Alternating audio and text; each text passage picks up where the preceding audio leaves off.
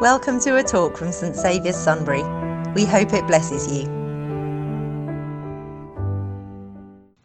When, of course, you are boldly obeying Ron and Rose's command to read your Bible for yourself, you'll have no PA system worries. You can just read it and reread it until it sinks in on your own. Jesus managed to do the whole Sermon on the Mount without a PA system or even an amphitheatre to amplify his sound. So this is a luxury we have in this day and age when we can't speak without a microphone. But never mind. The story at the beginning of Acts, we're conveniently selective in doing the bits we like and missing out the awkward bits. So the bit that we didn't read that came just before this was the awkward bit about Ananias and Sapphira getting struck dead for trying to deceive God and the congregation and the apostles. But that's an uncomfortable story, and we're not reading that particular bit. The story that we're looking at is, in a way, a continuation of the last 3 or 4 weeks of stories that, yet again, the apostles were preaching against the commands of the Pharisees to stop. So they were exercising a lot of disobedience as far as the Pharisees were concerned, but they were saying, is it right that we should obey you, a human institution, or God? And obviously they were thinking they should obey God, and therefore, at some personal risk to themselves, they were out preaching again. And as Jesus had done before, it made them jealous because the people were listening avidly to what they had to say. They were becoming disciples. They were thinking less of the Pharisees who'd held power over them previously. So, unto jealousy, they got chucked in jail. And if you had the Bible in front of you, you could read it for yourself. But basically, while they were in jail, an angel of some kind got them out and told them to go and stand in the temple courts and carry on preaching. And what they were told particularly to do, go stand in the temple courts, tell the people the full message of this new life. So that's what they were doing. On other occasions, when they'd been hauled over and told to stop, Peter and John had said, we can't help ourselves telling what we've seen and heard. What they'd seen and heard through 3 years with Jesus, through thick and thin, and then seeing the resurrection firsthand, it was so burnt into them as an amazing thing that it just bubbled out of them. They weren't theologians. They weren't giving a theology lesson on the atonement or anything like that. They were just saying, this happened, and God raised him from the dead. Wow. And it's changed us. So it could change you. That's the essence of it. They weren't trained. They put it very simply. And as Ro was saying on Monday evening to a leaders group, you may not think of yourself as an evangelist. What's your image of an evangelist? Somebody standing at a lectern or something, doing a Billy Graham thing. But you telling it how it is, God help me, I was in this muddle, I prayed, it got sorted. Why don't you try praying? You know, that is being an evangelist. It's telling what God's doing in your life and saying he could do it in yours too. It's nothing more complex than that in its essence, and that's what they were doing. They'd seen more than we've seen firsthand, undoubtedly. We haven't seen the risen Jesus in the flesh, as it were, like they had, but we've had other things that we've seen and done which are equally pertinent to us. You know, we've had in our family, we've had various miracles of healing. We've had a marriage mending, and we've had all kinds of things if you tot it up over the years. And that is very real, and it can be very real for anybody.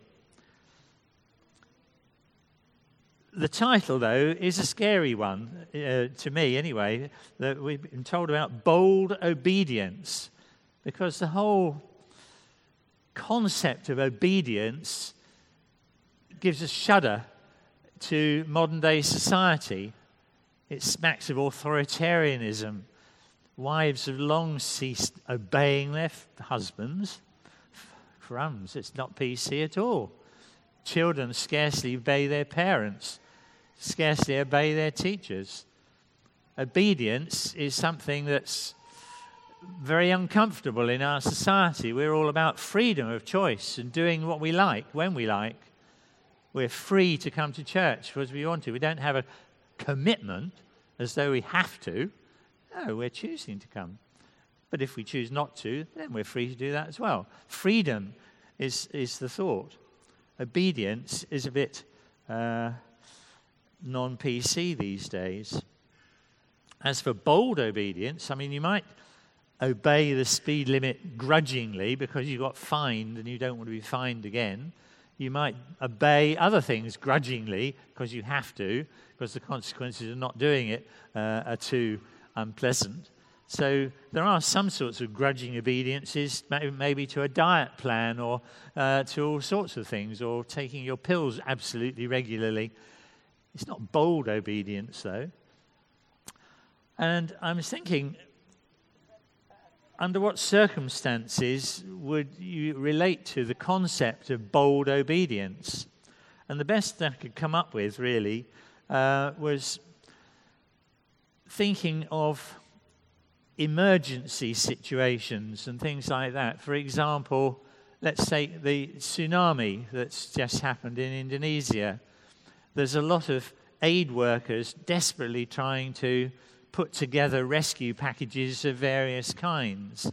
So if you're in a team doing something like that, and your team leader says, well, you go and put those packages there and this, that, and the other, you do it. You don't think of it as obeying. You just do it because it sounds sensible and you trust your leader to be telling you to do something sensible because you can see the objective as to why you're doing it. You trust your leader and you trust the cause. And then you probably put yourself at some risk, energetically fulfilling your bit of the task. We don't feel that way very often, or often enough, in our understanding of the urgency of spreading the gospel. I was put in mind the other day, I used to love westerns when I was a child, and I'm still a child. And there was one that I saw years ago. Do you know True Grit? Yeah, some of you do. Anyway, the bit that I was drawing attention to is where the young girl heroine gets bitten by a snake, and she's going to die unless John Wayne rides to the rescue and gets her over Hilldale Mountains to the doctor in time. And the courage, the determination, the urgency, he flogs the horse till it drops and then he has to carry her, but he gets there. And it was necessary because otherwise she'd die. And that put me in mind of the scriptures where there was a plague of snakes struck the disobedient people in the desert who'd rebelled against Moses and God once too often. And they were getting bitten and they were dying. And in that case, Moses was told to make a bronze snake and stick it up on a pole. And if anybody looked at it, they'd be healed. And in John chapter 3, just before the famous God so loved the world verse, it says, just as Moses lifted up the serpent in the wilderness, so will the Son of Man, i.e. Jesus, be lifted up, that whoever looks at him would be saved. And this is very much the urgency of the gospel message, because if you go back to Genesis 1, which you will be reading when? Monday morning. Or maybe chapter 2 or 3, actually, but you're still reading it Monday morning. I think you're reading 3 chapters. The serpent bit Eve before she bit the apple. He bit her with what? the virus, the venom of disobedience. And that is in our DNA to this day. We are all bitten. And there is urgency that we need to get the anti-venom into us, i.e. the blood of Jesus, to cleanse us from that. There's urgency because the people out there who don't know this are actually going to die.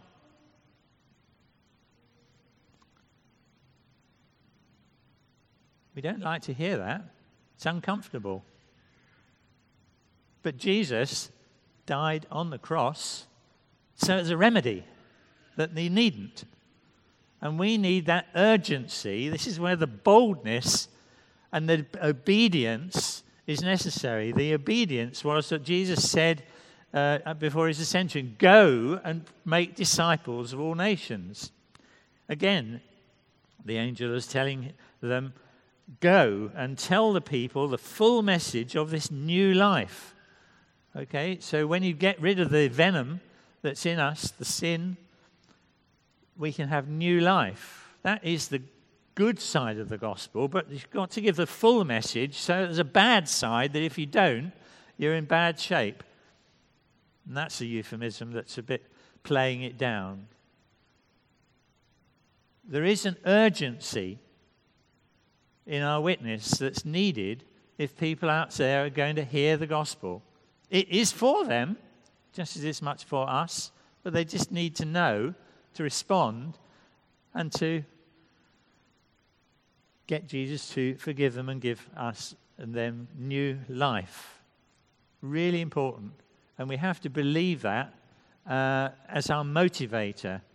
That's what gives us the boldness. Yes, you can say the Holy Spirit gives us boldness, but our heart has got to be for it, and the Holy Spirit will give us the strength. If we're just sitting on our backsides doing nothing, the Holy Spirit isn't going to be able to do anything. You can't steer a stationary ship. It's got to be moving, and then the Spirit can lead you and give you strength. But if it isn't moving, nothing happens.